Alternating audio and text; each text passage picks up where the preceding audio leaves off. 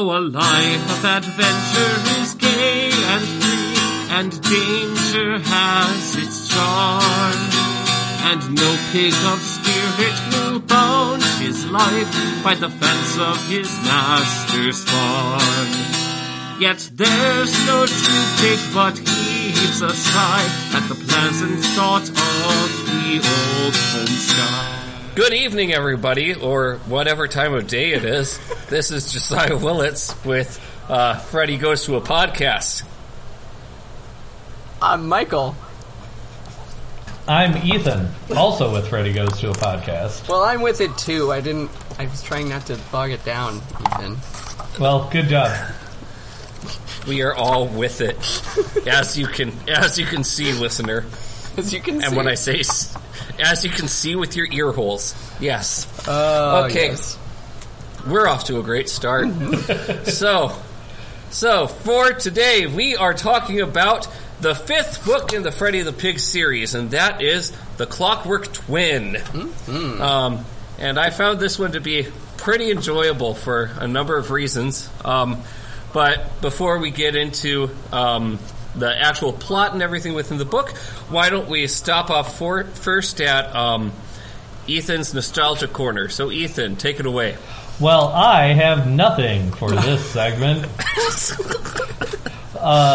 Which is only because I never read this book as a child. I think I've mentioned before that I definitely did not read every Freddy book, and I certainly did not read what I did read in order. Mm-hmm.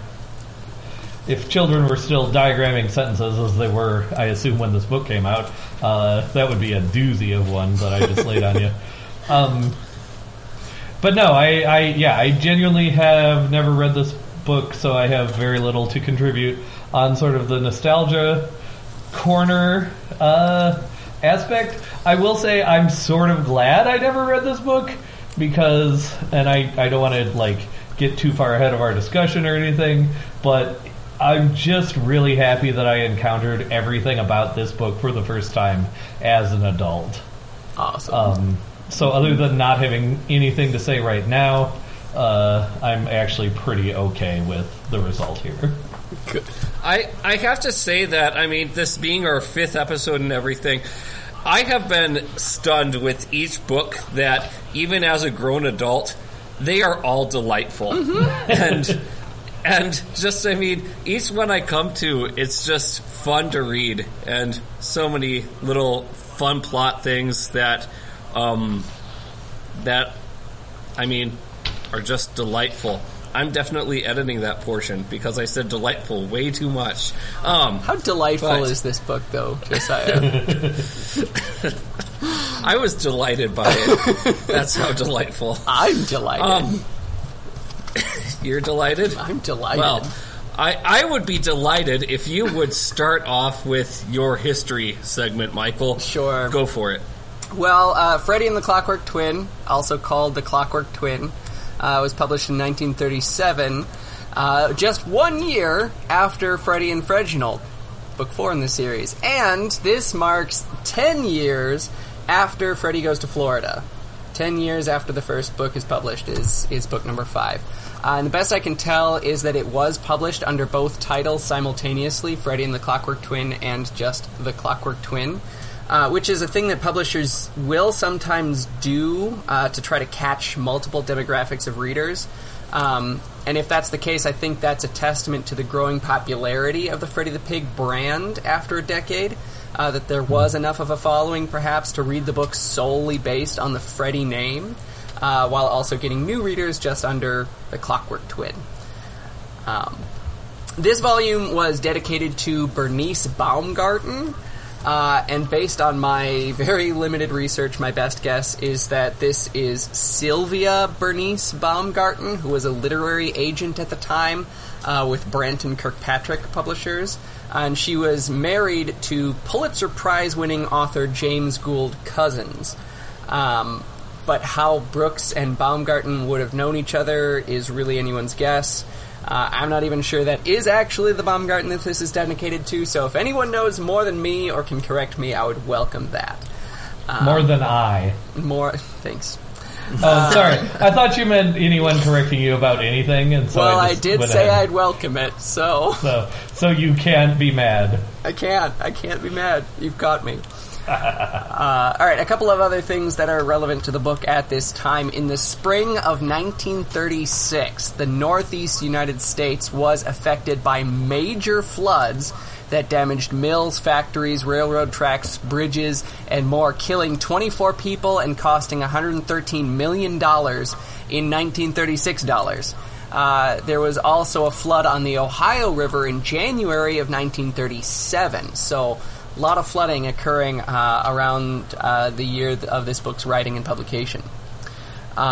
As for Clockwork Automata specifically, they were in existence since at least the 19th century, if not the 18th, and possibly even earlier, especially since reference exists in 1001 Nights to lifelike robots and automata, as well as in other fiction through the medieval period and onward. So my first instinct was, this is kind of a new thing, but no, it's actually really not. However, by 1937, and this is maybe something that we'll talk about later, the genre of pulp sci-fi was finishing its first decade of popular existence. And Brooks seems to do some genre hopping through the Freddy the Pig series here, and here he's kind of tapping into some of that pulp sci-fi stuff. Maybe not entirely, but at least dipping the toe. Also, in the early mid-20th century, farming was starting to change, whereas the beginning of the century had more than 50% of Americans lived as farmers or in farming communities. By the 30s, there was a growth in both specialization in farms and mechanization of farming, and so very soon, in the 1950s, farms would be pushed to consolidate, eventually creating what we're familiar with today in large industrial farms. So I think we're going to be seeing, as the series progresses, more of these themes of the changes in farming growing with the future books. Small note, cinema had almost completely converted into talkies by this point. The 1930s was known as the sound era of film. Ethan, you probably know more about that than I do. And finally, the president in 1937 was still Franklin Delano Roosevelt. He's got a ways to go. What year does this come out again? 37. 37, okay. Excuse me. The only thing about cinema is that, like, Charlie Chaplin would make, I want to say, one or two silent films yet, but he was basically the exception because he was already Charlie Chaplin and could do whatever he wanted. But other than that, pretty much it would be talkies as far as I'm aware. Interesting note, that's also the year that John D. Rockefeller died. I was wondering about John D. Rockefeller because his name was dropped at one point in the book. And in reference to his middle initial, because the initial is a device within the book that's important. Yes. And somebody says that the D in John D. Rockefeller, nobody actually knows what it is. It's Davison, by the way. But yeah. Fantastic. All right. So I just wanted to add one thing as far as Clockwork goes. Yes, please. In your researches or just in your guys' lives, have you ever heard of the Mechanical Turk? Mechanical what? Mechanical Turk. Turk. I don't know if I have. I have not. So the Mechanical Turk dates to the late 1700s. About 1770, it pops onto the scene, and it was called the Mechanical Turk because people from the Middle East at that time in Europe were often known as Turks. It was kind of a catch-all term. And this I was really thinking you were going to say they were all mechanical. The Mechanical Turk was a it's classified as a mechanical illusion because it was the way it was constructed was to imply that it was an automaton. And it would play chess with people. So the idea was that you were playing chess with a clockwork man. No, this does sound familiar to me. Yeah, it pops up in, like, especially pulp fiction, but also literature. I want to say Thomas Pynchon's Mason and Dixon has reference to it, among other things. But the reality, so it was sort of taken around Europe as this, like, wonder of technology, but the reality was there was a guy hidden inside it playing chess with the people that it was, supposedly playing chess with. So it was this early example of, like, a computer playing chess with people before computers were even invented. But it was very much an illusion. Like the talking bust in Don Quixote. Yes, very much along in the same tradition. Mm-hmm. And it was constructed in such a way that, like, a guy could hide inside it, and the movements and the illusion or the theater of it would make it seem like it was run by clockwork. But right, or The Wizard of Oz. Mm-hmm. Yeah, absolutely. Where's that on TV tropes? Come on. We didn't talk about TV tropes yet. I know. Not on the podcast. Exactly. I feel like we should share with our audience what we're talking about. Ethan, what was it that you stumbled upon?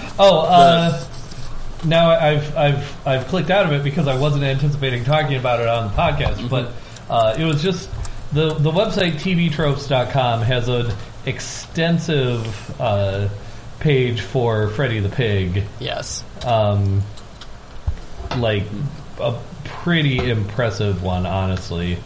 Yeah. Just listing all the different tropes in the series, including, as I'm clicking back through to it here, brainy pig, brilliant but lazy, cardboard prison,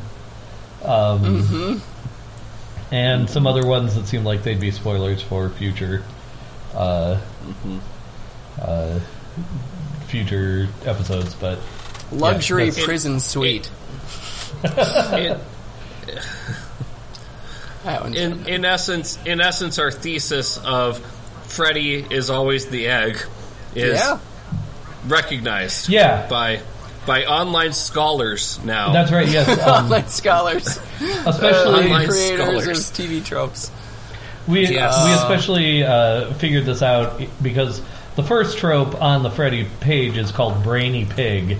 And when I click through to that and click through to the literature section, every example of a brainy pig, at least in literature on TV tropes, comes after Freddy, implying that he's the earliest example of this trope.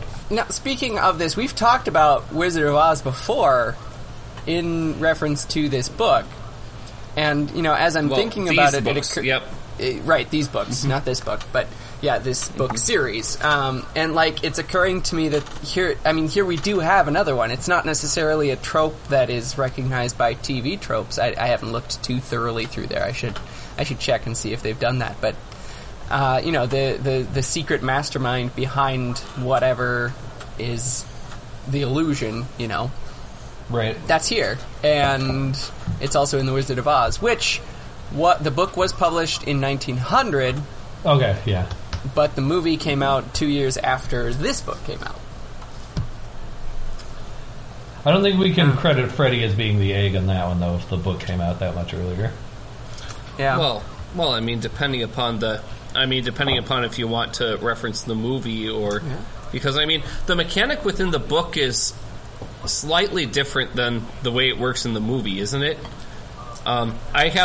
I've skimmed the book a little bit, but I don't know. I admit I haven't read the book. I just was assuming I haven't either, so I don't know.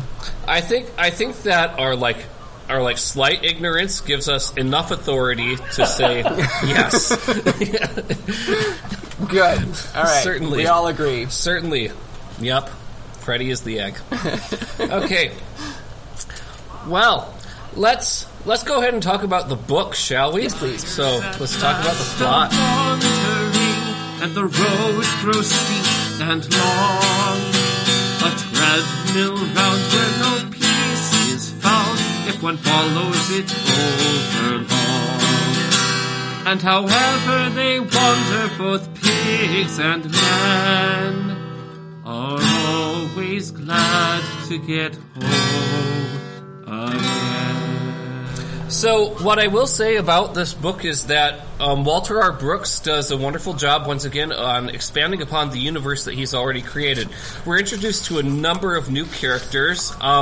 Probably there are a number of notable ones, maybe like 5 or 6 that I would probably point to as being really key players, but really it's kind of hinges on 3 new characters. And that would be Adoniram. He's a young boy that lives in a home that mistreats him. And again, we're coming upon the theme of mistreated children. Woohoo is the appropriate response. It wasn't woohoo, Yes. it was mm-hmm. Oh, I heard different. woohoo. Okay, very different. Is very different. Yes. We have Adoniram. We have Georgie, a dog that is saved by Adoniram, and also a rooster by the name of Ronald, who is also saved by Adoniram. So the story actually opens on this boy, Adoniram R. Smith, and he lives with his aunt and uncle, who are highly abusive to him. And again, we're coming upon another abusive set of aunts and uncles. We had a previous book where we had an abusive set of aunts and uncles, and it's kind of a similar thing to, in fairy tales, the evil stepmother, and how the stepmother is that role that keeps getting hit by that stereotype of mistreating whoever is left in their care.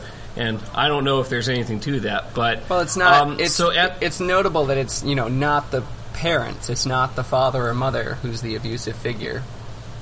That's true. Yeah.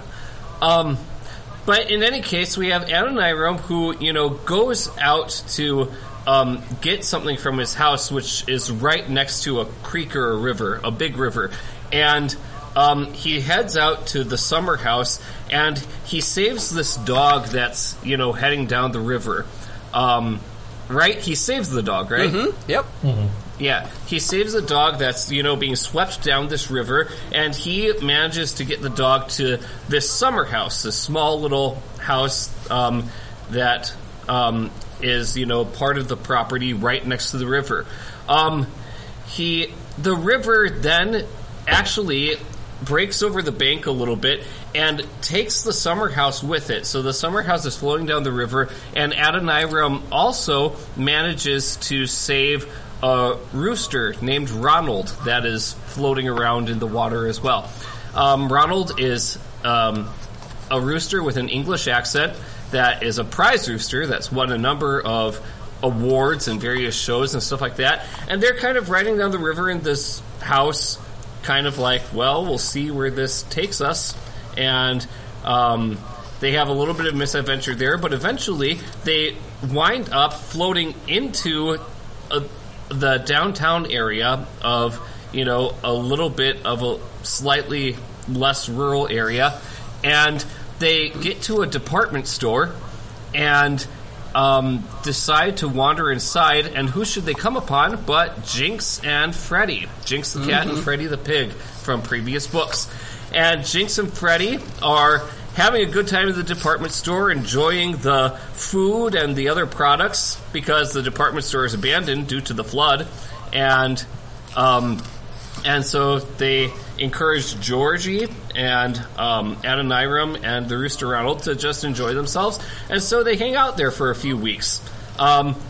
Freddy, by the way, was out and about with Jinx trying to promote his pockets that he was selling to other animals. So he was trying to sell these pockets, not with clothing or anything, but just pockets that the animals could wear and keep things in. But in any case, after being in the department store for a while, which Freddy notices right away that Adoniram has had a pretty rough upbringing and doesn't even, know how to react to jokes and stuff like that. Freddy, throughout the book from this point on, takes it upon himself to teach Adoniram how to have a good time, essentially. Down to the detail of teaching him how to laugh properly and how to, actually enjoy himself. And so eventually they decide to leave the department store as the water dissipates, and as they're heading out, the cops manage to get a hold of Adoniram, who is walking out of this department store with all this stuff. The other animals get away, but Adoniram is taken back home to Snare Forks and brought back to his aunt and uncle. And so he's back at square one. But the animals manage to find him and manage to get him to sneak out from his aunt and uncle, because they tell him that he would be very much welcome on the Bean Farm, because the Beans children, who they had adopted in a previous book, are they away at school? It's been a while since I read this. Are the Beans children that they adopted away at school?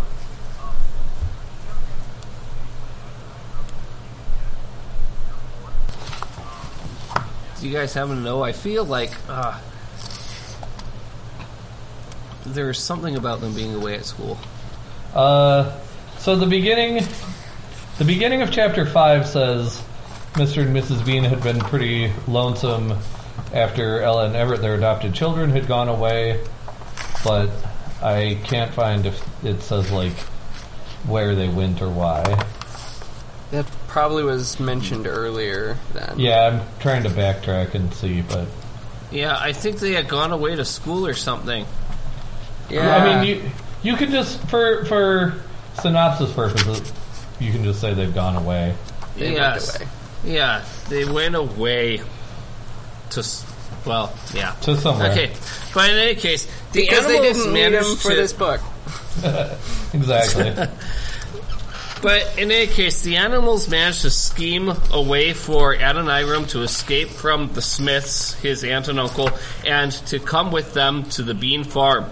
And when they get back to the Bean Farm, everybody's super excited to have Adoniram as well as Ronald and Georgie to join the whole gang, and they get welcomed very much. And Mr. Bean is definitely happy to have, or Mr. and Mrs. Bean are definitely happy to have another child to raise and to love and everything like that. And the animals are also very much welcomed and taken in. When they get back, they realize that there's a new character at the farm as well, and that would be Mr. Bean's brother, Uncle Ben. And Uncle Ben is an inventor. He was a clockmaker, and he lives in the upstairs of the barn. At least that's where his workshop is. And he has been working night and day up in that barn on a new alarm clock that will have, or that would have firecrackers inside the alarm clock that will go off whenever you need to wake up. And of course, there's an inherent problem in that because it's a one-time use sort of thing. And Freddy manages to help him out with this invention by having the firecracker exist outside of the clock so that when it's time for the firecracker to go off, it won't explode the clock. Uncle Ben is very grateful for this, and it promotes this partnership between the two. That Uncle Ben works alongside with Freddy on various projects now, and the relationship that Ben has with the animals is a very good one.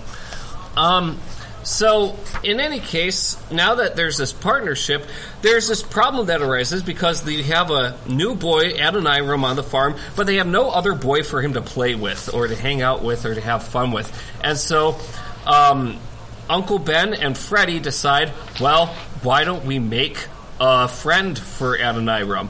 And so they make this automaton, essentially, or this machine or robot, which is modeled after Adoniram. It looks a lot like Adoniram, and actually Jinx is recruited to do the painting because he's really good at painting, and he paints the face on the child's robot, and it looks just like Adoniram.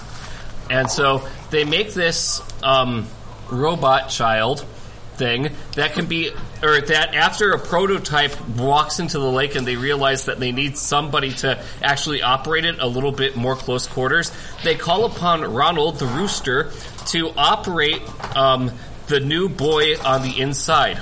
So the Clockwork Boy is operated by Ronald the rooster, who, by the way, has now married Charles's daughter, Cacletta. Right. And is in the family, which Charles was, of course, pompously concerned about having somebody in showbiz being part of the family. But, of course, pompous Charles.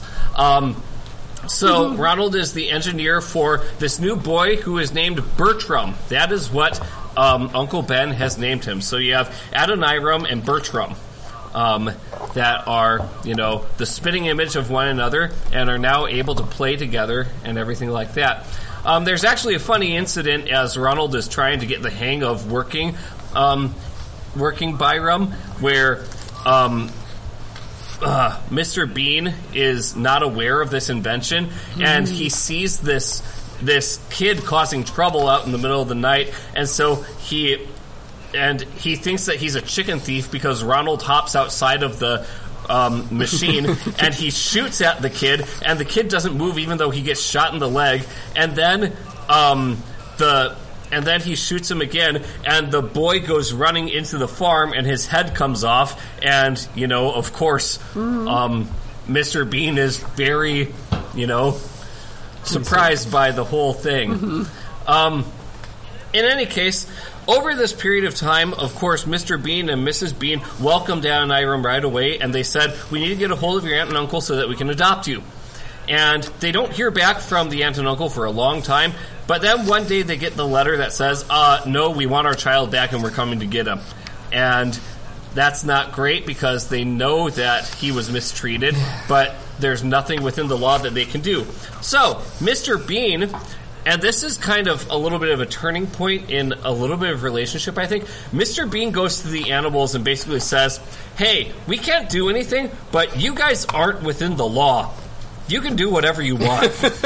And in order to keep them from getting Adoniram, you do whatever you need to. And so the animals concoct all sorts of schemes to keep the Smiths from getting to the bean farm. Everything from, having an army of skunks scare them off, to having cows blocking the road, to having a tree knocked down, to even when they get to the house having a sign up that says measles. and when they get to the door having another sign up that says scarlet fever.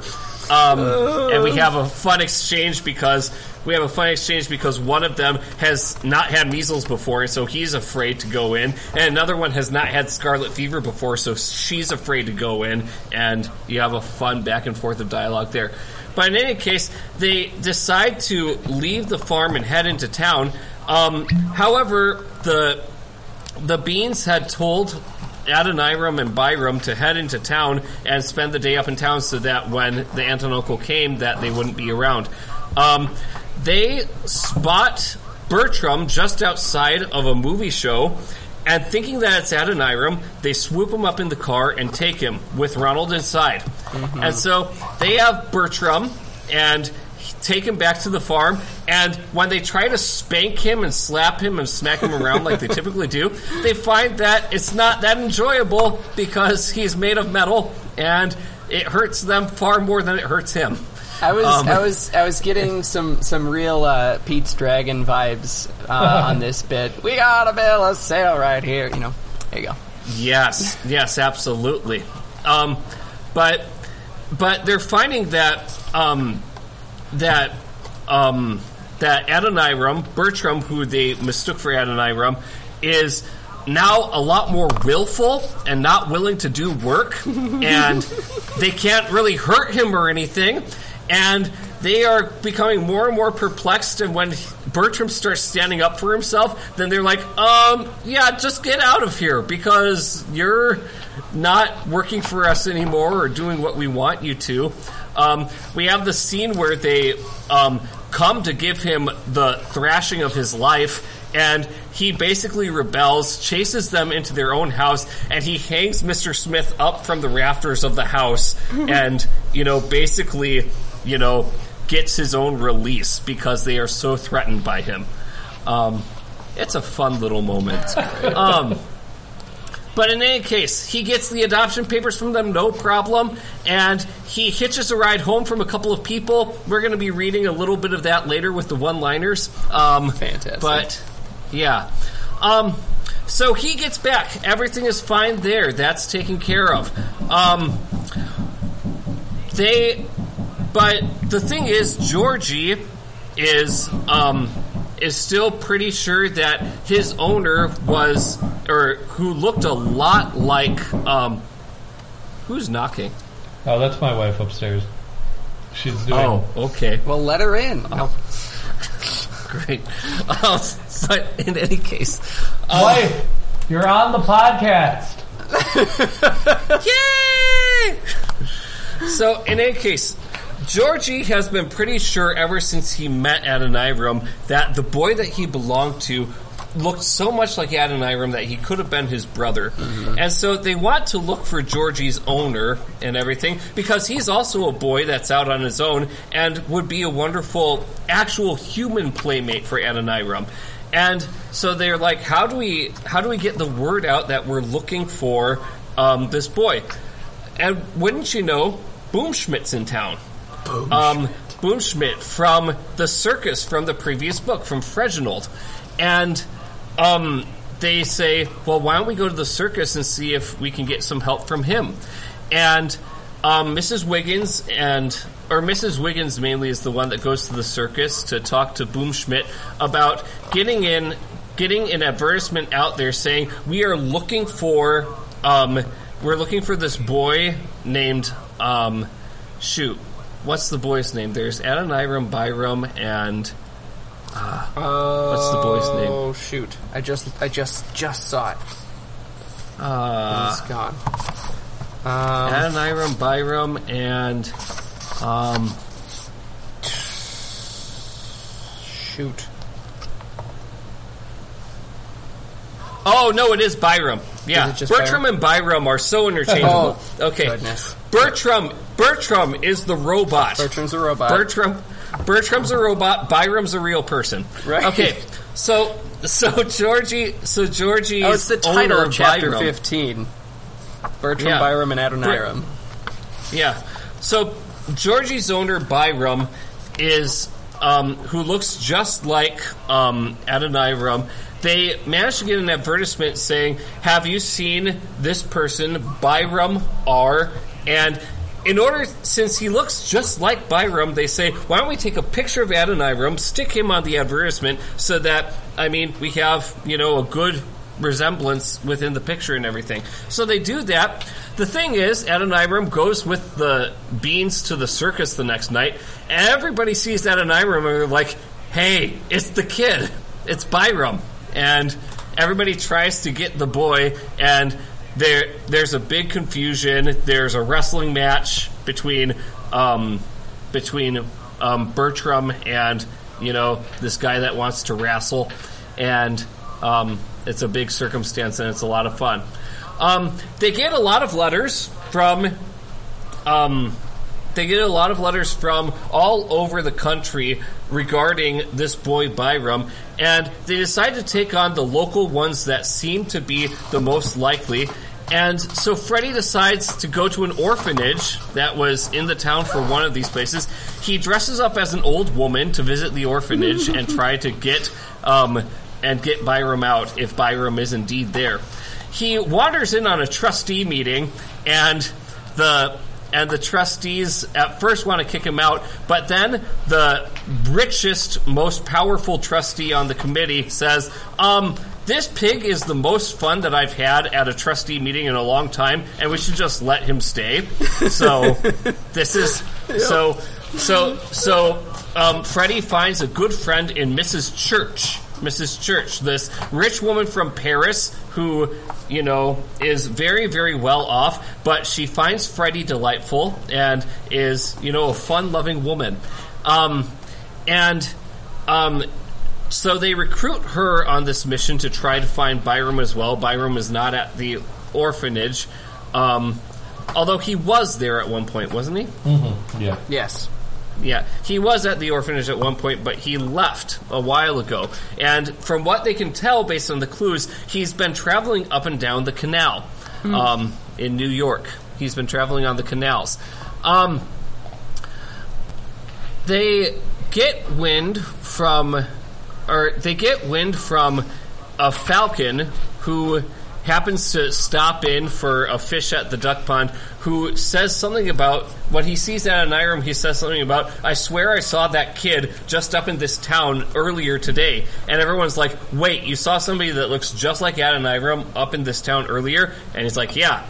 And so he gives them the directions. Mrs. Church takes a bunch of the animals in her car up to this town in order to find, hopefully, Byram. And they stumble upon a gypsy camp, and the gypsies kind of extort Mrs. Church out of her jewelry in exchange for Byram, who they find out was being held captive by the gypsies. And in order to get Freddie back, because they also took Freddie hostage, they play a little bit of mischief on the gypsies, spook them a little bit, and they get Freddie back. And so, happy day there. They have Freddie, they have Byram, they have Adoniram. Everybody's reunited. And yes, it is in fact Byram, the same owner as Georgie. Byram R. Again, he has an R initial, just like Adoniram R has an R initial in his name. That neither of them tell anybody because it's too embarrassing of a name. And so the last and final mystery to figure out in this book is, what does that R stand for? And finally, when they have the big party to celebrate the boys being brought together and Georgie being reunited with his owner and the boys more or less being officially adopted by the Beans, which Byram, by the way, takes quite a while to warm up to the Beans, but eventually does when he realizes that the Beans are adults that actually care for him. Right. And again, kind of a heartbreaking thing that Byram has not found any adults that he's able to trust. But in any case, it's a happy ending because he's able to find that family and that belonging. And Freddie finds out a way for them to share their last name with each other, because the big argument was always, well, I don't want to share my embarrassing last name if you won't first. And so the boys never wanted to share their last name with each other. But Freddie figured out a way for them to share it with one another, and they realized that, in fact, yes, they were brothers way back when, a long time ago. And so long-lost brothers are reunited, and it's a happy ending. And they even tell Freddie what the R stands for, and Freddie is so tickled by what the R stands for that he laughs for a solid hour about it. But again, he doesn't tell anybody. And the book closes the book, in fact, closes with the narrator saying, but he never told anybody else, and neither did the boys, and to this day, I don't know what it is myself. So, and that's how the book ends. Good. Yep. Yep, a lot of stuff that happens throughout this book. Just like any other book within the Freddy series, a lot of things that happen, and oh my goodness, and a bit to unpack. So I've been talking for a long time, as I usually do when I give the synopsis. So somebody else talk for a little bit. I want to say, just at this point, we've kind of traced this a little bit as we've gone through the series, but I think the plots are maybe solidifying a little bit. I don't know what the future books will look like, but this, I feel like, was the most straightforward, ongoing, consistent plot. Yeah, the most, like, so far. The most, there was a word I had, and then I forgot it. But, like, it's the plot that least seems like it could be cut up into a series of short stories without losing anything. Right, right. Like, the thing that unified Freddy Goes to Florida was it was all on their trip to Florida and back, but otherwise you could chop it up, as you say. This one, it doesn't have that journey that unifies it. The plot itself is the unifying element. Yeah, like those early ones, even Freddy the Detective, to some extent, it's like you could have chopped them into 3 to 6 segments, and other than having to reintroduce all of the main characters, you could have published it as a series of short stories. Absolutely. This one you couldn't. I agree with Michael. Like, this is the first one. For whatever else you might be able to say about the plot, you could not do that with this particular story. And I would agree with you that that Freddy the Detective comes the closest of any of the previous books to having any sort of unity. But even as you said, you have like 3 different subplots going on at once. Whereas this one, you could at most argue 2, but it all revolves around Adoniram and him finding a home and him finding belonging and him finding that playmate and everything like that. Yeah. And everything, shoots off from that. Yeah. To me, it's a lot more unified. To me, Freddy the Detective almost reads like Walter R. Brooks doing like one of the Conan Doyle, like Sherlock Holmes short story collections, where you have some like thematic unity and some character development, but it like still reads like a discrete series of episodes that could have been published separately. Right. And this one, without a great deal of mangling and rearranging, I don't think you could do that. No, absolutely not. Well, and that kind of touches on a little bit of the genre hopping that I was talking about earlier too, that Walter R. Brooks seems to be doing in these books. You've got the detective stories in Freddy the Detective, the Sherlock Holmes type stories, all blended together in there. And then here it's more of that, like, there's a little bit of that pop sci-fi, pulp sci-fi sort of stuff going on with this Clockwork Twin, but it's really just there as a device. It's to me it in also multiple ways. Yeah, I mean pop sci-fi or pulp sci-fi, which turned out to be more of a tongue twister than I expected. Either of those designations works for me because it is both of those things. It's certainly not serious sci-fi or hard sci-fi, but it reminds me of like probably a pretty period appropriate reference, which is like Tom Swift books or other books where it's like it's mostly an adventure story or like how clever is this boy story. But like with that's some just it. Sort of like slightly improbable or slightly technologically advanced like device for people to be clever around. Mm-hmm. Yeah, and the book really is about Adoniram. The rest of the animals kind of serve the story of Adoniram's adventures. But that said, unlike something like a Tom Swift story, Adoniram is not necessarily the clever one. It's the animals being sort of clever on his behalf. Yeah, absolutely. Which is an interesting sort of twist to that structure. Yeah. That you get with that, and that's so. I want to give some space for, like, I don't want to say complaint, but possibly complaint, but also praise for this book in a couple of ways. I mean, we talked in Freddy and Fredginold how really well done that was in reference to like the Civil War and the racism of the South and stuff. But now here we've got the gypsies being thrown into the bus. Yeah, and I was just as Josiah was like giving the synopsis, I was like rereading that chapter, and it's a really bizarre chapter, honestly. It is. It feels out of place in a lot of ways. Not just because of the racism, but I agree. And I mean, to like tie the out of placeness and the potential of racism together, it really feels to me like Walter R. Brooks ripped a chapter out of like a different adventure story, either from that period or even from like 50 to 100 years before. It feels like he's taking from the same sources that like the Adventures of Tom Sawyer takes from, when like Tom Sawyer references gypsies.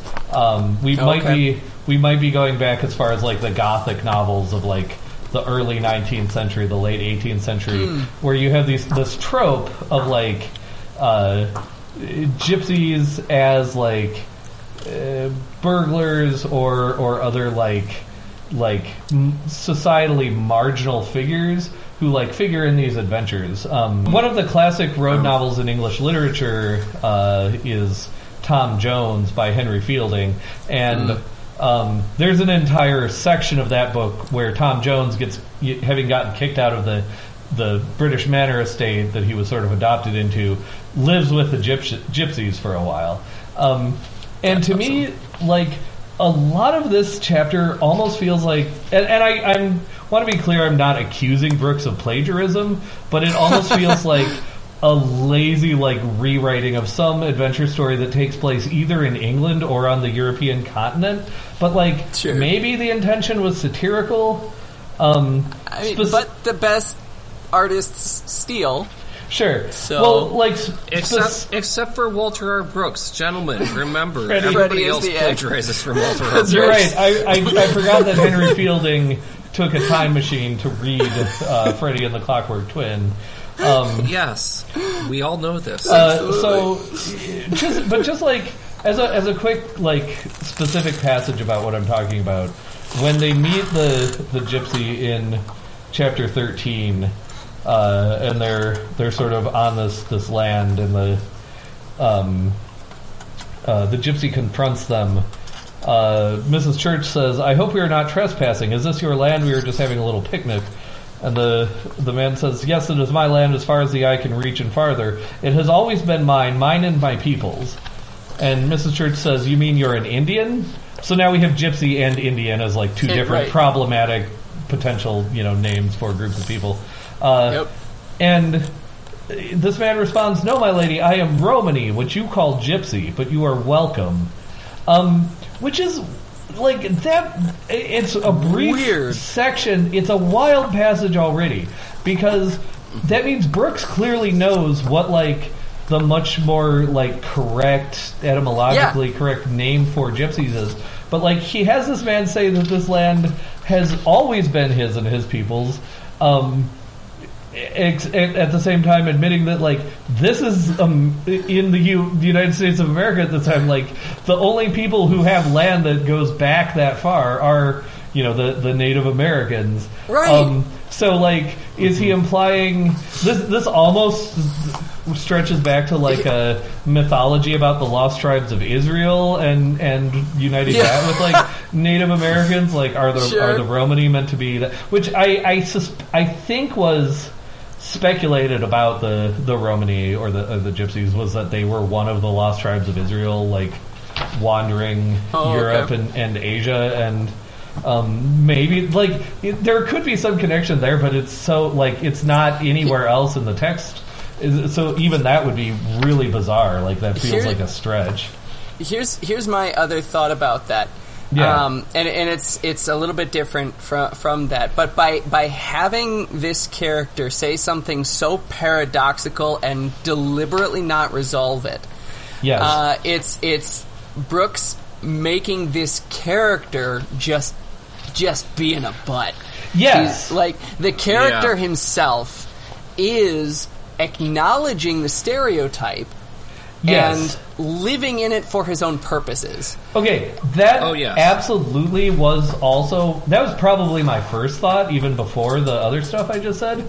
So I agree that out of that passage, that's a valid reading. However... Well, and it ties into this genre, too, of the adventure story, because you need that sort of character in an adventure story, but it's going to be a stereotyped character, whatever you do, unless you invent orcs in Lord of the Rings, right? Well, and even orcs potentially have their problems depending on how you read potentially, them. depending on what you do with that. But no, like you've got to have that there, and so Brooks, I see him creating this here, right, and but acknowledging it at the same time. That would be much more convenient, especially because then it's like, if this guy's a liar and he's just using this, like, marginalized people as, like, his way to do his con or whatever, like, that's a very convenient sort of hero and would fit with, like, Brooks, like, what I've read of him, what I've sort of close read of him so far. However, even that is problematic, or problematized rather, if you hop forward a couple pages to the description of this so-called gypsy camp. It's the top of 214 in my copy. People were moving about, tending to the horses, cooking things over the fire in the middle of the clearing. They were dark, thin, quick-moving people, dressed in bright-colored clothes. Their queer, slanting black eyes seemed never to be looking at Adoniram, yet he knew that they didn't miss the slightest movement he made. That's like where everything we just said sort of doesn't work for me, because it's Yes. like you're now just like, this is yet again You're seems leaning into it. yeah, it almost seems cribbed from like an 18th or early 19th century like European travelogue, where it's like, oh yes, this people, which can be summed up in 2 or 3 adjectives, every single one of them does this and looks like this and believes like that. this. I did mean to say adjectives, but I going like with it either way. adjectives better. Adjectives. But it's and just I mean, like, anytime anybody says the phrase "the slanted dark eyes," Yeah. it just goes like, no, don't, No. okay. don't, Which use that. not only does that like trip our sort of 21st century sensibilities, and like I'm not saying that's wrong, that's a perfectly valid thing, but also it does problematize the idea that this gypsy man is lying about like having a people or being part of a people. Like, Right. Like it seems like you're think, validating his self-description in the description in the text. No, I think there's a balance in there. I think there's some ignorance, perhaps, on Brooks's part, with just, like, I think he tried, Yeah. but maybe not enough, or maybe what was I- available to him wasn't enough, or Yeah, something. I genuinely think he probably was just like doing sort of a pastiche of older adventure stories, probably a lot of them set in Europe or England, and he just didn't like sort of think through how that would translate to to an American setting and time period. It would be if we were real scholars, like what we'd do is look for references to gypsies in like other children's adventure stories from this period and see sort of compare and contrast and see what was going on. No, that'd be like a good master's or even doctorate thesis. Yeah, exactly. And I suspect there. it would be pretty interesting and enlightening, but It would be interesting. I certainly haven't done that work myself, so. Yeah. Haven't we already talked about how this podcast years from now somebody will stumble upon and use it as material for their master's thesis? Yes, yes, absolutely. I think we have talked about this. I think we have too. So related to the 21st century sensibilities and stuff, this is an object of a little bit of praise, but close for Walter Brooks.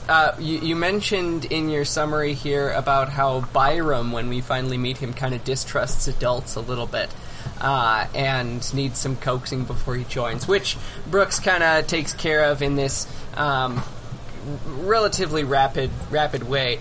But also, you've got Adoniram, who's been dealing with abusive adults his entire life. But that's kind of a trope with these adventure stories in this genre specifically, right?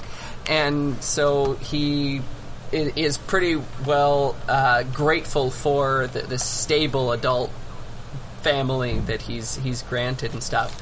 That doesn't exist in the real world. That's not how it works. When kids go through that sort of trauma of abuse and things, Byram is much more realistic. And in fact, yes, he is realistic in the way he's depicted in a lot of ways. On page 233 in the end here, Mrs. Bean is talking to Byram when he's decided he's not going to live in the house, and I want to give Mrs. Bean a hug here because of the way she interacts with him. So right up at the very top, Byram is speaking. He says, "You aren't going to make me come up to the house?" Why no, said Mrs. Bean. You don't want to live in the house, and in fact, I'd rather you didn't. So that's all right. You mean you don't want me to live in the house? Well, you don't want to, do you? No, said Byram doubtfully, for it was a different thing if Mrs. Bean would rather not have him there. Always before people had insisted on his living with them, he began to wonder if maybe it wouldn't be rather nice in the house. And so, it's almost like this reverse psychology sort of thing. But the only thing that would have made that better is if she were honest and was like, well, if you want to, certainly you can, but whatever you want, that's really the only thing that would have made that better. But honestly, like, Byram's reaction to this abusive, neglectful upbringing is a lot more realistic than Adoniram's is.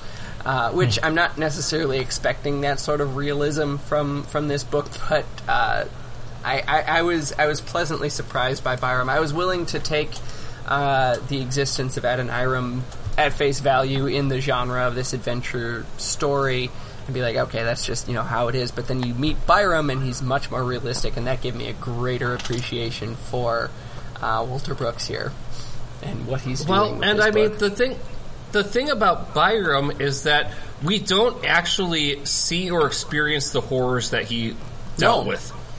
We don't see any of the mistreatment or neglect, apart from the fact that he was held captive by gypsies. Right. That's the only thing that we actually see. With Adoniram, we have a little bit more of a first-hand thing with his aunt and uncle, and I gotta say, it's really kind of like, it goes really dark for like a lot of the things. I mean, I highlight within my book different things. Sometimes I highlight for like the funny lines and things like that, but occasionally I highlight for things that it's just like, whoa, what was that? And when they take Bertram, the Clockwork Twin that is operated by Ronald the Rooster, when they take him back to the house thinking that he's Adoniram and find that he's suddenly being willful and not wanting to listen to them or do work or anything like that. Which, by the way, Dr. Murdoch, who the Rooster recruits to be on his side, Dr. Murdoch is another hero of the book. That it's like, oh, Dr. Murdoch, you're the best. Oh, because I love that guy. You recognize what's going on, and you're, going to, help out. You're going to help out. You're going to help out Bertram and also indirectly Adoniram with this whole thing. But in any case, it gets to a point with the aunt and uncle that they get so fed up with Bertram that they tie him up in the middle of the night when they think that he's sleeping and get him in position. And then the uncle says this. And now, said Adoniram's uncle, reaching for the whip, get up on your feet, Adoniram. I've spanked you with hands and hairbrushes and basting spoons, and I've licked you with shingles and carriage whips and dust mops, and I've whaled you with straps and broom handles and yardsticks and old pieces of pipe. But after all that, you're just the same stubborn, good-for-nothing, lazy lummox you always were. So I'm going to give you the most everlasting, high-powered father and mother of lambasting you ever had in your life. And then I guess you'll do as you're told. Take off your coat. What? What is this? Why is it in this book? Yeah, right? It's just like... I mean, perchance this was some reality at the time that was maybe a little more common than it is nowadays, or at least more common in media. Well, not just in media. It was absolutely more common in actual reality. Well, I mean, in actual reality, as like I don't want to say it's not common in actual reality now is what I mean. Oh, sure, but as far as like societal acceptance or cultural acceptance, yes, in this period, it's like that kind of a discipline, to use the most neutral possible word, perhaps unjustly, was the idea that if you misbehaved, you would go down to the creek and pick yourself a willow switch. Like, I live in a town that currently is almost a suburb. 100 years ago, it may have been barely a country town. It's always been relatively close to a city, but having volunteered over the years with, and especially 10 to 15 years ago with at nursing homes, and like hearing stories from the people there, the idea that like this kind of punishment was there was an acceptable spectrum, and the spectrum went a lot farther than Right. would be yeah. mostly socially acceptable now. Is very common. Like, yeah. But I'm wondering for 1930s if the spectrum was this far. Oh, Like- sure. No, this is Yeah. very Yeah, clearly like on the farthest edge of the spectrum, if not a step beyond it. right. Yeah.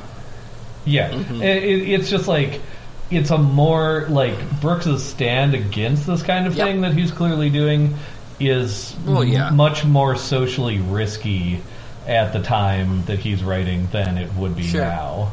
Fair enough. Sure. Yeah. Yeah. Giving the kids But- a little bit of independence there. Well, and just on a narrative spectrum or whatever, like making the guy giving out this kind of abuse like that, making him that much of the bad guy. Yeah. Well, and I mean, the other thing that I kind of brushed over with the synopsis that kind of promoted the whole, well, we should find Byram because for all we know, maybe he's your brother, was after this encounter where they decide to give him up for adoption to the Beans, then the Smiths actually confess to him that they're not actually his aunt and uncle. yeah. Right. And I mean, the quote is, "But we're not your aunt and uncle," said Mrs. Smith. And then in parentheses, "I suppose we'd better call her that now, since she was really not Adoniram's aunt at all." Right. And from then on, Walter R. Brooks does not refer to them as Uncle Smith or Aunt Smith, but rather Mr. and Mrs. Mr. and Smith. Mrs. Yep. And That's so, pretty cool. yeah. But yeah, I mean, that was pretty, yeah, that was one thing that definitely stuck out to me. Another thing, of course, you know, with going through these books, since we're revisiting old themes with like abuse, but let's talk about communication between animals and humans. Yes. So right away, so Fregenold was kind of a big ol' whoa, wait a second. Any animals can talk to just anybody, and and it's just like, what are even the rules? I mean, what people do understand animals, what people don't understand animals. Are there certain people that animals will talk to or not talk to? And I feel like we get a couple of things here that kind of stick out as, okay, there might be a little bit of logic and rules here. Which, by the way, I love the communication between the animals and Uncle Bean. Uncle Ben Bean. Uncle Ben. His communication with the animals is so wonderful because, you know, he talks to the animals and everything, but he talks so briefly and in so few words, and I mean, it's just fun, his exchanges that he has with the animals. But one of the things, going back to the chapter on the gypsies, there's a quotation that stuck out to me, and that was when they come across the head gypsy for right at the beginning of the chapter. Then the gypsy is riding on a horse, and the horse looks at the other animals, and it says here, the quote is, "And as he," that is the gypsy, "bowed to the people, the horse looked hard at Georgie, the dog, and made a secret sign. It was a sign which every animal understands. It meant, 'Don't talk. This man is not a friend to animals.'" So it's this interesting code that these animals have, that animals will talk to people that they believe are friendly to animals. And if you are not perceived as a friend, then you do not get that communication. You do not get that privilege. And so, Yeah, it's just an interesting thing. I have to add to that, and this folds into our discussion of like the gypsy tropes. There's some interesting stuff about that little just sentence, really. One is that I believe, if you go back into some of like the literature that we were talking, like some of the adventure stories and whatnot, like gypsies at least in literature, are meant to have that sort of language among themselves. Is like you have the itinerant travelers who sort of have hand signs and codes that they understand that no one else does. So it's interesting that like that almost supports the one reading of the idea that these aren't real gypsies; these are imposters of some sort. The other thing about it, and this is a little bit of a stretch, but there's a Freemason element to it. Freemasons historically have a set of hand signs and verbal codes and so forth to like identify each other or communicate things without. So the Bean Farm is really just a Mason lodge? Yeah, that's what we've been saying this whole time. If you go back to all 5 episodes, you can unlock the codes and the clues and understand it. What you're saying is, not only is Freddy the egg of, all these other things, but Freddy essentially founded the United States. Yeah, he's also the national treasure and so forth. Yeah, he's also the alchemical egg, which yes. the Freemasons know a lot about. And as a reference, we're not going to explain anymore in this podcast. Because it's either what I just said or it's 45 more minutes, and no one wants that. You Freemasons out there can't see it, but I just made a bunch of hand signs to... So that said, the other thing that this recalls to me, especially for a book published in 1937, is the fact, and this is as far as I understand and can tell, is a real historical fact, that hobos and other actual itinerant travelers in the 30s, of which there were, of course, many, had a series of signs that they would sort of mark secretly on gates and around different places, and they meant certain things. And this comes down... I mean, I've done other actual legwork on it, but partly this comes down to me from family lore, because my great-grandmother was, like, known as someone who would feed hobos and feed travelers in the 30s. And at some point, apparently they discovered on her gate this, like, mark in chalk that I think my grandmother, my great-grandmother's daughter, later figured out was one of these, like they called them hobo signs. So, like, I don't know if any of those cultural references are meant in this, or how much of a stretch any of those are, but, like, they certainly all seem current to me for sure. 19. Well, in D&D, I mean, rogues know thieves can't, and that's essentially the same thing. So, well, and thieves can't comes into D&D from fantasy literature that in turn is drawing from everything you just said. Yeah, and also some older traditions. London thieves had their own cant stretching back at least to the Elizabethan era, if not further than that. So yeah. So that's something that had occurred to me that I had forgotten. Yeah. And then remembered. Yeah, you remembered. Well, have we exhausted the discussion topics that you guys had, really, for the book? Yeah, I think so. Yeah, those are all my soapboxes. all of the soapboxes off in the corner that you have. I mean, I could upon. build some new ones probably, but that's all the ones I had prepared. What are you gonna do with all that soap? No, we're just building the boxes. We're not putting soap in there. I take a bath once a month, whether I need it or not. Speaking of jokes from at least the 1930s. Okay. Wow. So let's move into... I'm going to expand this a little bit. So these can be one-liners, or they can be just favorite moments of the book. Like any funny scenes or any funny things that went on. So I wanted to start first off with... some of the wonderful things with Walter R. Brooks' writing. I talked about the closing line of his book and how it was, a witty little thing. The opening line of his book is also kind of fun. Thank you. Once there was a boy about your age, and his name was Adoniram R. Smith. Oh my gosh. It's just so good. Yes, this is the perfect opening for an adventure novel for kids. Like, it's for you. This book is for you. That's the best way to say that.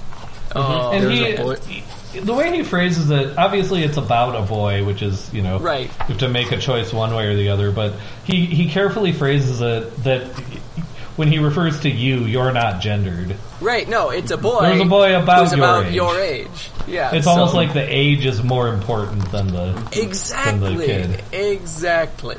Oh, just brilliant but- brilliant first line to a book. Yeah. By the way, Ethan, how do you pronounce the name of this boy? How do you... I've adopted the way that you pronounced it, and it wasn't the way that I originally pronounced it. Read the first paragraph of the book. It says, pronounce it to rhyme with Uncle Hiram. Oh, there you go. Adoniram. Okay. Yep. Yeah. I apparently completely ignored that, and I always pronounced it Adoniram. Mm-hmm. Well, you were wrong. Yeah, textually, you've proven that I was wrong, so I will take that. Yeah, it's one of those things that I wish that J.K. Rowling, when she wrote the Harry Potter books, would have done this sort of thing with Hermione. Yes. Because I gotta say, until the movies came out, Hermione. Until the movies came out, half of us didn't know how the heck to say her name. I don't know what character that is. Hermione. How are you? Oh, okay. Why didn't you say it in the first place? Absolutely. Hermione was what I went with when I read those books. My 5th grade teacher read the first 2 books to us, and it was Hermione the whole way through. Oh yeah. For me, it was Hermione for the first 3 books until like either the movies or somebody pointed out it's actually Hermione, and it's like, what? Yep. Yeah. I mean, this is only because we've neglected our classical Greek education in this country. Yeah, because if any of us grew up saying Calliope, we'd know exactly how to say Hermione. Oh, there you go. Instead of that's Calliope. true. Yeah. Yeah. Or, listen to a Bruce Springsteen song occasionally or something. Right? Culture. Yep. I got a one-liner to toss in there if I can. Yeah. Sure. It's on page 69 in my... And this is just it's an example of something Walter R. Brooks does. And I think we've pointed this out before, but it's down at the bottom where Freddy goes into the water here. And it says at the beginning of the paragraph, you hardly ever find a pig who is an expert swimmer. But then you hardly ever find one who is a good detective. Freddy was both. It's one of those things that you didn't need to have Freddy be a good swimmer, but here he's just Freddy is a good swimmer, and he introduces it in the most magnificent way possible. Just referring to the internal logic of the series. Exactly. If you're with me so far, you have to accept this. Don't argue. Yes. Don't worry about it. You've read 4 books already, so here you are. You're committed. You have to come along with me farther. You're stuck on this journey with me. Yes. Just Green Arrow going back to the island for the 5th time. Right. Exactly. At the top of chapter 2, one very bad thing about being a rooster is that you have to get up at sunrise and crow to get the other chickens up. Most roosters don't realize that the other chickens would get up anyway, and they feel that their job is a pretty important one. So good. It feels like a callback to book 1, right? I mean, that's... Mm-hmm. Yeah, Charles. Well, and I mean, that's the opening scene for book 1. You have Charles getting up. But it's yet another one of those wonderful variations on Brooks just saying things about animals with utter authority that he either couldn't possibly know, or he is the human who can actually talk to animals. Right. Those are the only 2 options. Well, so we talked about this animal thieves can't, right? That it's established this sense of mystery, and I can just see it for kids. If I were this kid reading this book for the first time, I would be one of those who's like, oh, he's in on it. He knows these signs. I got to pay attention and learn these signs so I can talk to these animals too. Right. And understand them and, know their mannerisms, and because, he's just... Walter R. Brooks is just this fount of knowledge for everything animals, and why they are the way they are. I have another one for pigs for describing Freddy. In chapter 4, we have Freddy had turned slightly red and was frowning at his friend. He didn't have a very good frown because he was pretty fat, and when he drew his eyebrows down, they just closed his eyes and he looked as if he was asleep. But Jinx knew what it meant. And it's just like... I love that because I've had friends who it's just like, you can't take them seriously when they're trying to be serious. Well, and it's this like self-perpetuating cycle because someone trying to be serious, their absolute kryptonite is you not being able to take them seriously. Yes. And if it's like an honest reaction, then they get so mad, and that accentuates your not being able to take them seriously, and then it's just self-perpetuating. And it's a sentence too, or like a couple of sentences there that you didn't need to say. You could have just said Freddy frowned and accomplished essentially the same thing. Sort of, but not with sort of, but not with the magnificence. Yeah. Yes, that's right. There's this wonderful bit of dialogue, and I gotta say, I love Mrs. Wiggins more and more as she has opportunity to showcase her common sense and everything. She's actually the one that comes up with the logic of, well, why would you have the firecracker inside the clock? It should be outside the clock. She's the one that says, within conversation to Freddy, and also, leading to the one-liner that Hank has. That's kind of what I'm leading to. But she says, well, good grief, said Mrs. Wiggins. If the firecracker blows the clock to pieces, don't put the firecracker in. That's just common sense. Yes, said Freddy, but it's part of the clock. You have to put it in, or you hadn't got an alarm clock that shoots off a firecracker. Mrs. Wiggins looked puzzled. You've got your argument wrong end too, Freddy. It's when you put it in that you haven't got the clock. My stars, if I want to shoot off a firecracker, I don't swallow it first. Not if I ever want to shoot another.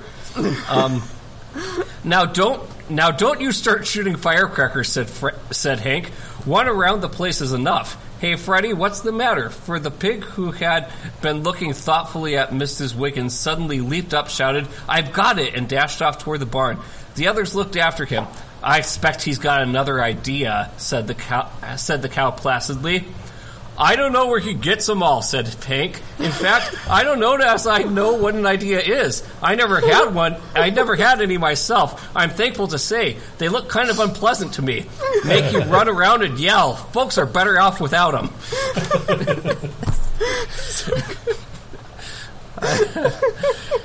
And I mean, that's just the sort of thing, I mean, we've read enough books that it's just the sort of thing that Hank would say. It's right. Hank. It's Hank. It is Hank.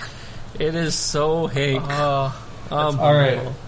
So, my one that I want to do is to turn us a little bit darker once again. Good. Thank you. Good. And I'm actually really glad that, Josiah, that you sort of specified that it doesn't have to be one line or whatever. Because even before you said that, the one that I wanted to do was just a picture. Good. And in mine, it's page 137. I don't know across editions if it's quite the same. Yeah, let me see the picture. Here. I have pictures in my edition too. Oh yeah, where he's hanging up Mr. Smith by the rafters. Yeah. Yeah, this is it's well into chapter 8. And yeah, it's the bit where the Clockwork Boy has supplanted the real boy. You see how I cleverly use the word supplanted there. Very good. You know how things are more clever when you point them out. Anyway, yes, and we've finally reached this sort of crisis point of the horror story contained within this novel. Because Josiah, you correctly pointed out how horrifying Mr. Smith's threats are, and how again, especially when you take that out of context, it's just sort of horrifying words that someone can say, yes. And why is this in a children's novel? But part of the technique there that Brooks is using, I have to assume consciously, is that to have a villain get punished, you first have to set him up for the punishment. Oh yeah, for sure. Yeah. And so the horror of this scene strikes us as like not completely unjustified or completely terrifying because of that. It's and satisfying. Then, it is. It is comeuppance, and comeuppance is, however terrifying it is, it's justified. Yeah. Exactly. Yeah. And this makes me want to go into a whole digression about horror tropes and what is actually horror versus other genres, but we won't do that. We'll just say that, like, just this picture, like, I as I've probably mentioned on this podcast before, I sometimes just summarize the wilder parts of these books to my wife, who is aware of, like, the concept of the series, but has never read any of them. And so I very briefly summarized this scene to her, and I showed her this picture, and her reaction was just like, what? Just like, this is a 30-year-old woman who's not, like, particularly squeamish, but she was just like... And the picture is so good, and I have to assume the illustrations are original to the novel. Like, they're It's all Kurt Weiss. Yeah.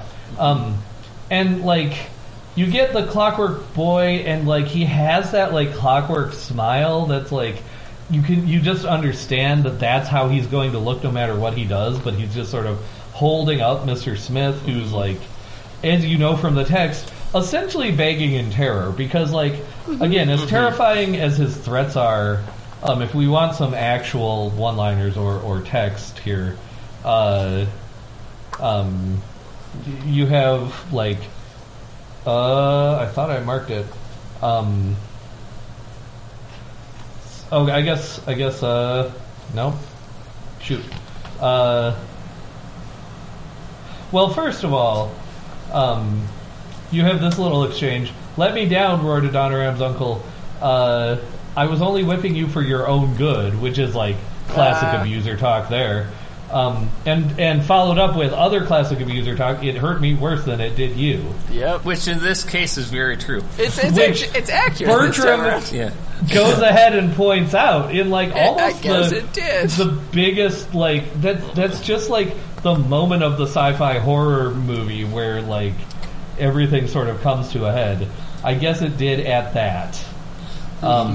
At which point the aunt says, we'll promise not to whip you again, we'll do whatever you want us to. Well, and then the husband says, we don't want to make you do anything you don't want to do. And then that's the point at which he says, we'll even let those bean people adopt you if you say so. And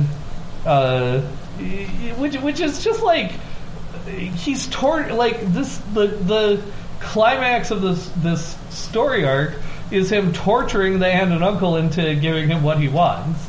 Yes. Well, not torturing, but terrorizing. Terrorizing, yeah. Terrorizing, yeah. Sure. But it's like, you'd never have that in a modern kid's book. And, like, you have to push pretty hard to have that in, like, a modern adult book.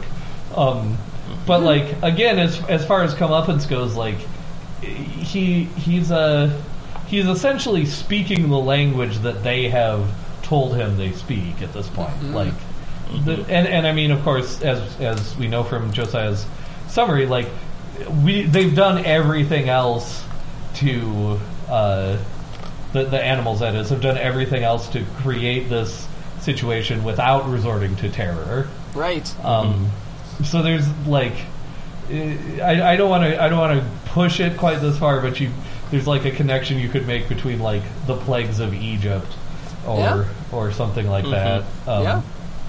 It's the same logic. It culminates anyway. in a deliverance, you know. Exactly. Yeah. Yeah, it's there. And highlighting the thought of this as like a horror story within the novel, I really like that. I mean, Walter Brooks named the place Snare Forks. Right. I mean, that's a horror story. Yeah, that's a really good point. Snare Forks. Yeah. It's great. I want to like create something horror that's based in Snare Forks. That's wonderful. Another one-liner, another one of those bits of dialogue that's like, you didn't need to put this in here, Walter, but thank you for it. Thank you. Freddy's just hanging out with a couple of the dogs, and when they see, let's see, what is it? When they see Adoniram coming toward them, George's tail began to vibrate, and Jacques gave a couple of dignified thumps on the ground. "You dogs are awfully lucky having tails that you can wag," said Freddy. "It's such an easy way of being polite. You don't have to say, 'How do you do? I'm glad to see you.' You just let your tails do it for you with a couple of wags. You know, when I was little, I spent hours trying to wag my tail, but I couldn't move it. It never changes its expression at all, except to come uncurled a little when the weather's damp. What good is a tail like that?" "It's ornamental," said Georgie. "It adds something, Freddy, really. It sort of finishes you off like a little flag." "Finishes me off all right," said Freddy. "It's like the period at the end of a sentence. It shows where I come to an end." and that's it. It's just like, Yes. Thank Absolutely you. Thank you didn't for need that it. bit of dialogue. Inessential, but so essential. One that I love the entire scene with Miss Threep and who's the other lady? Church? Church. Yeah, Mrs. Mrs. Church. Yeah, Yeah, absolutely. like I could quote that most of that chapter, including the title "Freddy Becomes a Trustee." I could my gosh. quote like most of it as like a one-liner, quote unquote. But the one that I just chose, again, semi-arbitrarily. Actually, well, there's a couple, but the first one that I chose semi-arbitrarily was when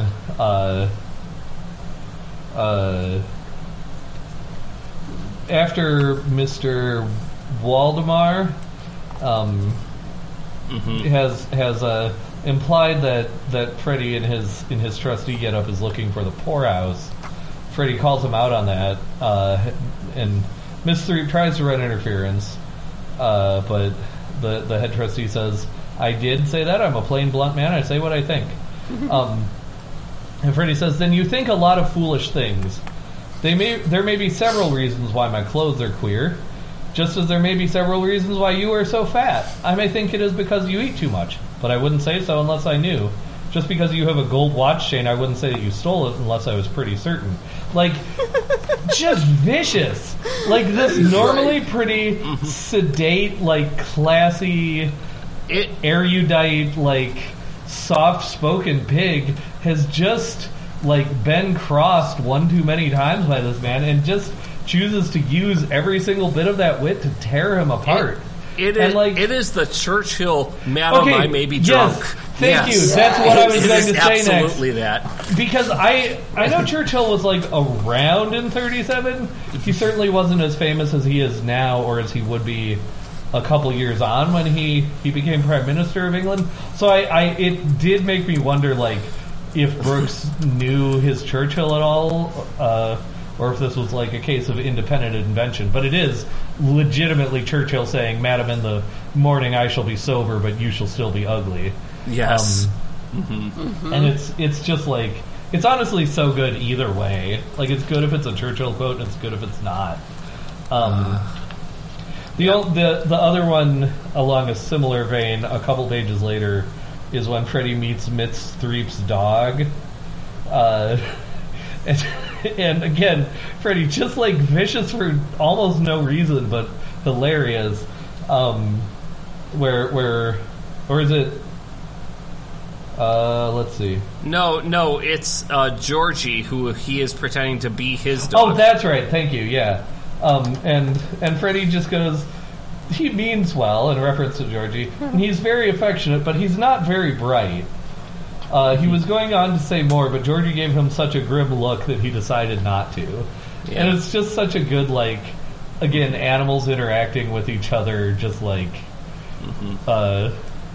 you know, they have their own language that goes on whether the humans acknowledge it or not. One of the things that Walter R. Brooks has done as he adds more books is that he continually references the previous stories.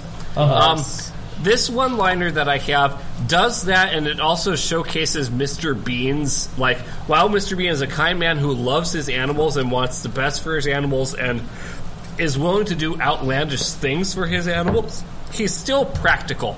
Mm-hmm.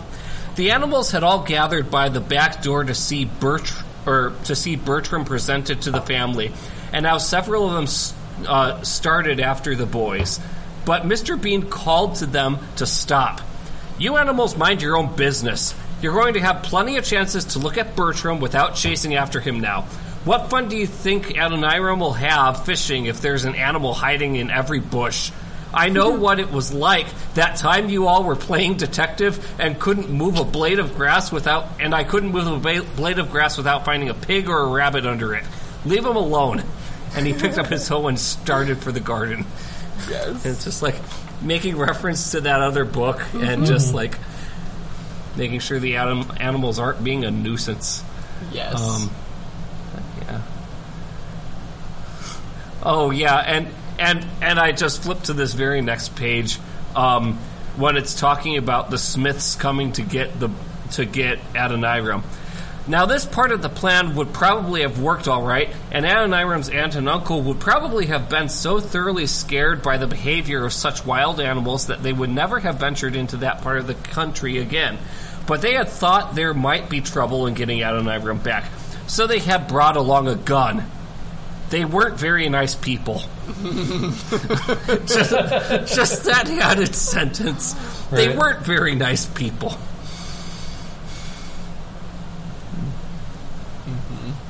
Let's see.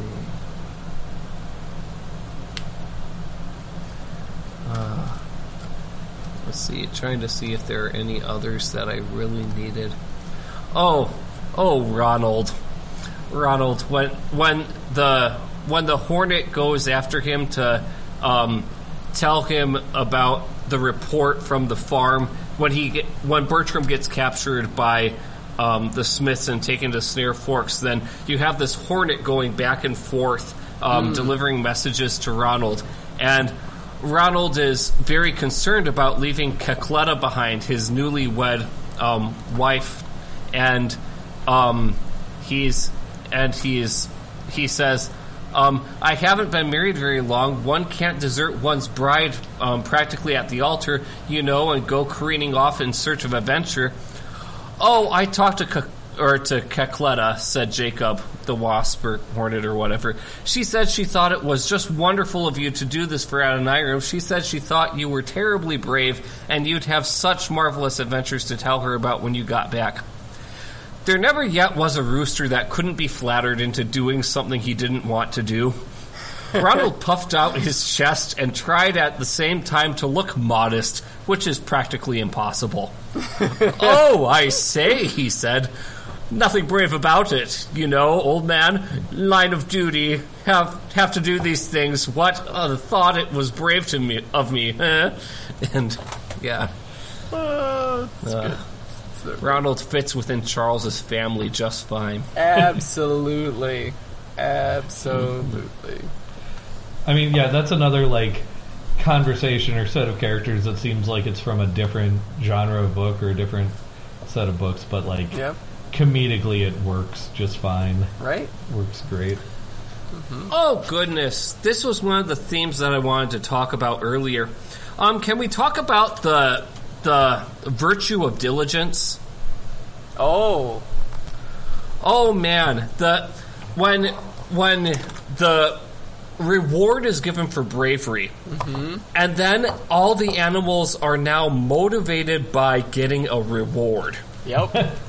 They all want to get the reward, and that's what the motivation is for being brave.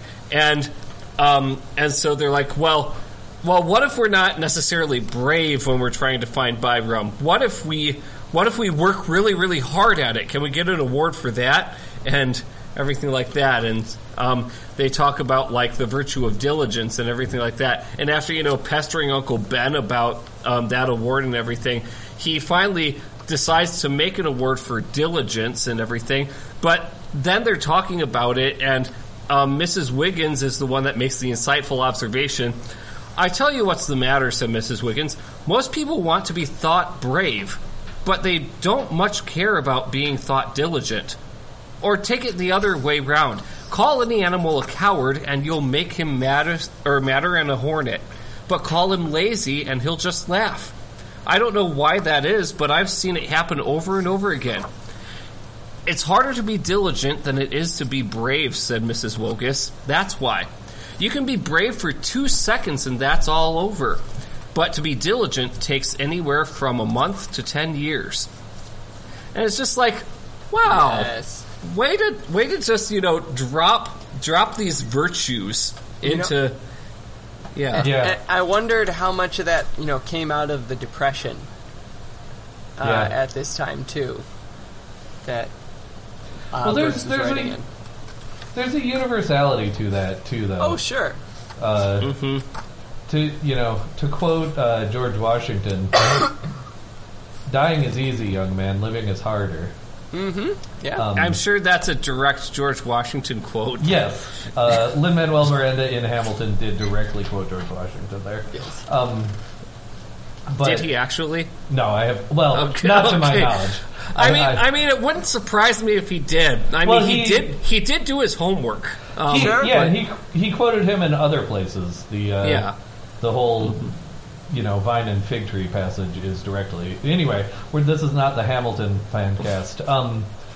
But no, there's a universality to that idea. I know I've encountered it. I'm trying to remember. There's some other famous piece of literature where I've encountered that idea. Probably more than one. I'm trying to remember. Some I want to say some piece of 20th century literature that probably postdates Freddie but predates Hamilton, so that's our time window. But this idea that young people often want to find something to die for, but the idea that living for something is actually a much more difficult task. It's almost a theme in classic literature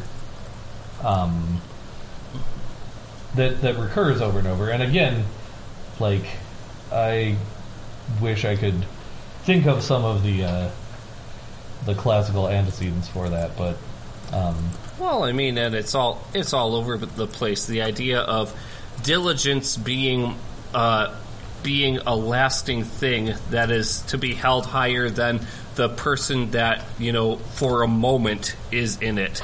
I mean, if you want to go another Revolutionary War reference, Thomas Paine, the summer soldier versus the winter soldier, type thing. And so you have that. Yeah, absolutely. Which is quite a theme to be just sort of dropped into the into a kid's novel. Mm-hmm. To say the least. Yeah. I have a bit of A.A. Milne dialogue. That's what I tend to call some of the dialogue that happens between the animals. That's like the nonsense dialogue. Mm-hmm. That's the kind of dialogue that shows up in Winnie the Pooh books by A.A. Milne, where they have semantic conversations that are just nonsensical. You have the talk between Boomschmidt, Mrs. Wiggins, and Leo the lion about the word conference. Well, I guess we'll have to go into conference about this, said Mr. Boomschmidt. Where's that? Said Mrs. Wiggins. Oh, dear me, it isn't a place, it's a state. What is it like, Leo? Like being in love, said the lion, or in difficulties. Or, now you're just being confusing, said Mr. Boomschmidt. Good grief, being in love or being in difficulties? Why, they're entirely different. Not entirely, said Leo, but Chief, I was just illustrating. Well, you're not supposed to illustrate, not when you're in conference. Now, I called the conference to order. Anybody got any suggestions? No? Then what game will we play? It's just what?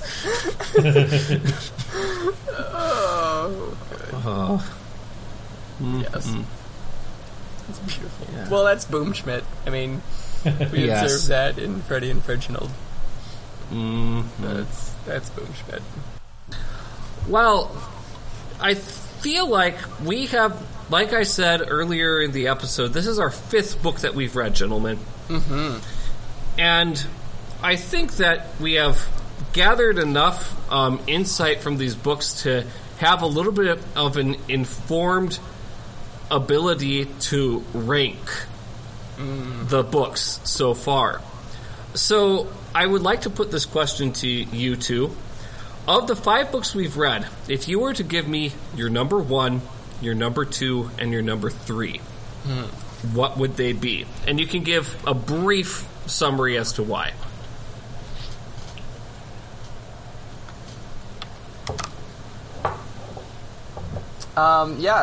So my number 1, I think it's got to come down to the 4th book in the series, Freddie and Reginald. That's still my number 1.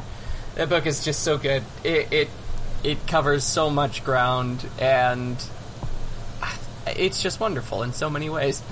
That's pretty much all I can say about it. That's number 1. Number 2 is pretty close. It's Freddie the Detective is my number 2.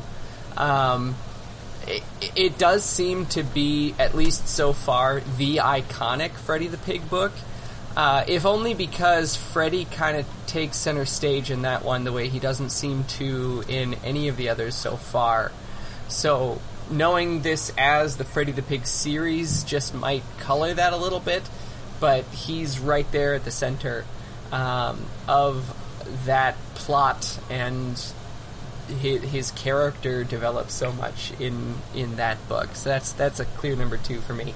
And my number 3 is the original, Freddie Goes to Florida, just laying all the groundwork for everything to come after, and it seems evergreen to me. Freddie Goes to Florida. So that's my number 3. All right. Well, I'm going to be contrarian and count backwards. Oh. And start with number 3 and leave you people in a little bit of suspense. So number 3, though, now I will agree with Michael, for me, is also Freddie Goes to Florida. It'll probably stay, depending on what, arbitrary things strike me as we move on, but it'll probably stay close to the top, I would say.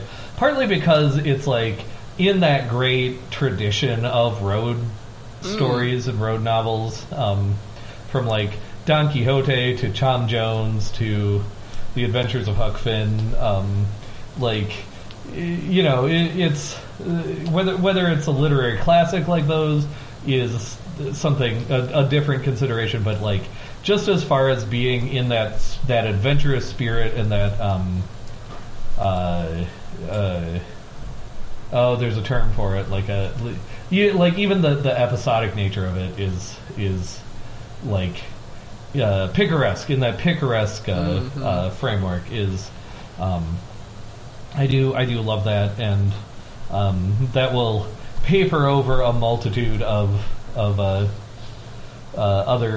considerations, more negative considerations. Second for me is probably this one, Freddie and the Clockwork Twin, partly because as opposed to the picaresque thing, it is the most coherent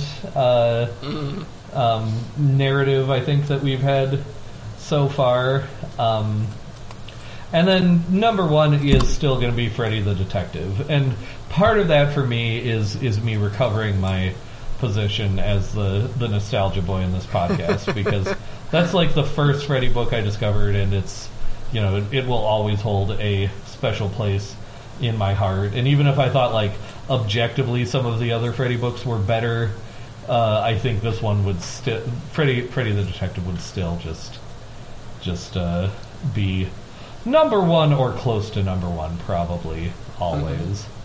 Ethan letting subjectivity leak into his rankings. Much as I agree with Michael in a lot of the things he said about Reginald, but we can't have 4 number 1s. My ranking is number 2.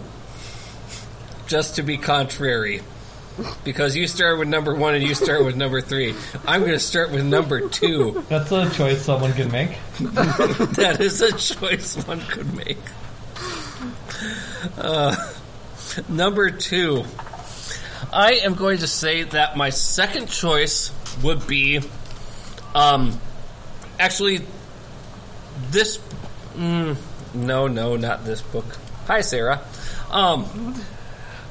I would say that my number 2 choice would be,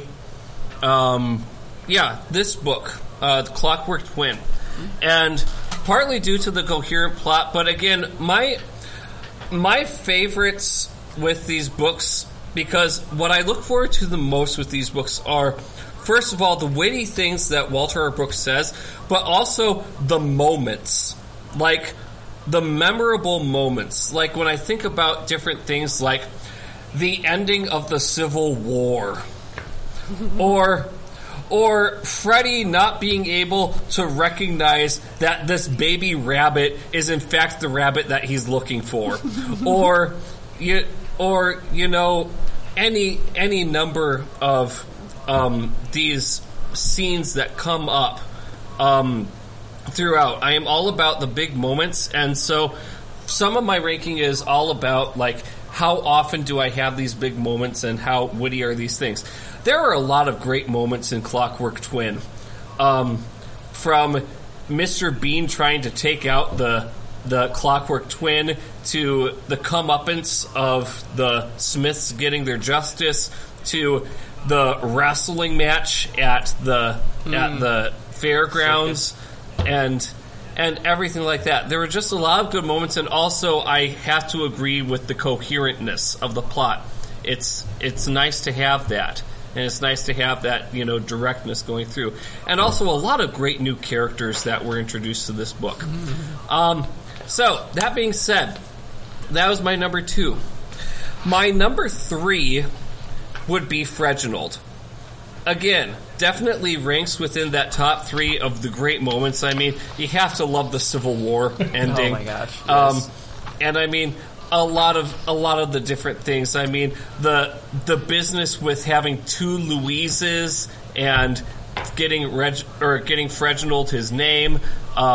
The whole business between Hackenmeyer and everything. Leo with his perms. So many great things in that book.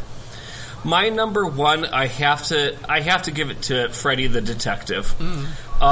For 2 big reasons. Number 1, it has so many of those memorable things throughout. The trial scene, the prison scene where you have Charles, just living it up in prison. You have, just before that, the scene where you have the animals committing crimes right in front of Freddy in hopes that they'll go to jail. You have the train convoy of the rats, and Simon the Rat is my favorite villain so far. He is my absolute favorite villain, and I love my villains. And so, those are some of the reasons why I would say that Freddy the Detective is my number 1. Awesome. So, yeah. So, we have had a pretty long one this time. But before we conclude, I believe that there are some people that we would like to recognize. Yes, we've had a few comments and contacts on our website. So I'll just mention a few and kind of summarize their points. So Randy C. comes to us from the Friends of Freddy group. That is, we've mentioned them on the podcast in the past, and he contacted us looking forward to listening to the podcast. So I hope he's had a chance to listen and is enjoying it. So thank you, Randy. Also, Alice T has reached out as well and is enjoying the podcast quite a bit. She does say, in reference to Freddy Goes to Florida, that sometimes an alligator is just an alligator, but we are all entitled to our opinions. So we'll take that as a very valid comment. In the future, I will do my 2-hour special on portrayals of minority characters in adventure stories from the early 20th century. Your rebuttal. My Alice two specifically. my 2.5 hour rebuttal. Yes, it will be 3 hours long. Now look what you did, Alice. You got him started. Way to go. Good. And then finally, Alan S. Has left a couple of comments. He says that he encountered Freddy as a youth in his school library in 1967. Read Freddy the Detective first, and then read the rest of the books all in order through the school system, and has very much enjoyed the podcast and hearing our thoughts on it as well, and looks forward to, in reference to the Freddy the Egg or the Chicken, looks forward to when we will discuss Freddy the Politician and reference to Animal Farm by George Orwell. So that has piqued my interest anyway. It is also our next book chronologically in the It series. is our next book. Yes. Also, I tried to do what the name you just said, Alan? Alan? Mm-hmm. Yes, I tried to do what Alan did through the public library system, but I was not very good at figuring things out chronologically. So, as I think I've mentioned even in this episode, I instead read sort of a scattershot, somewhat in order, but not really reading of the Freddy series. Mm-hmm. But my theory was that I would read them all in order one day, and here we are. Mm-hmm. Absolutely. Mm-hmm. Well, as you guys said, our next book is Freddy the Politician. Mm-hmm. And so, greatly looking forward to that one. And hopefully the editor will be more on the ball with getting things edited and out in time. Yeah, Like, what do we pay that guy for? Right. Yeah. Right. Mm-hmm. Yeah. The editor has, within the past several months, bought and moved into a new house, and also has been preparing for the arrival of a new child. Josiah, it sounds like the editor is making excuses to you. You need to sit the editor down and have a firm talk with him. Probably should. Give him the beating of his life. Wow. Okay. I would like to go on record as saying that is Michael's advice and no one else's. The only advice that I'm giving is to the editor for the editor. Good. That sounds like something that'll All right. hold up in court, Yeah. Yep. especially animal court. Animal court. I mean, if they're going to throw me in that jail, I'll take that punishment. Let joy be unconfined. Let joy be unconfined. Right. All right. Well, to everybody, good night, or morning, or afternoon, or whatever it is. One day we'll teach Josiah how podcasts work. Isn't it that whatever the time of day it is when you record, that is automatically the time of day that they are experiencing? Oh, yeah, okay, so, yeah, never mind. You got it. So You get good it. night. Good night. Unless you're on the other side of the earth from us. True. Yeah. Mm-hmm. All right. In which case, good day. All right. Ow. But, okay. Bye, everybody. We love you.